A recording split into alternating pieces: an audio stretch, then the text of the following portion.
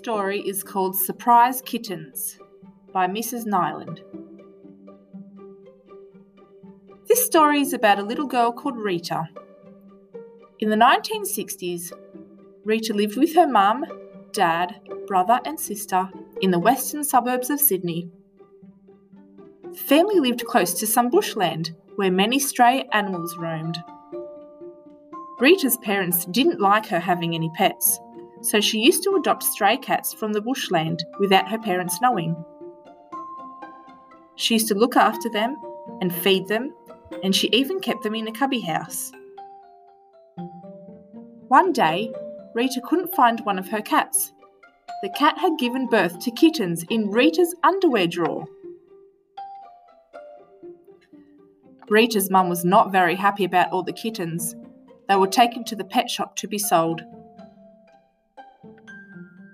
Rita grew up always loving animals.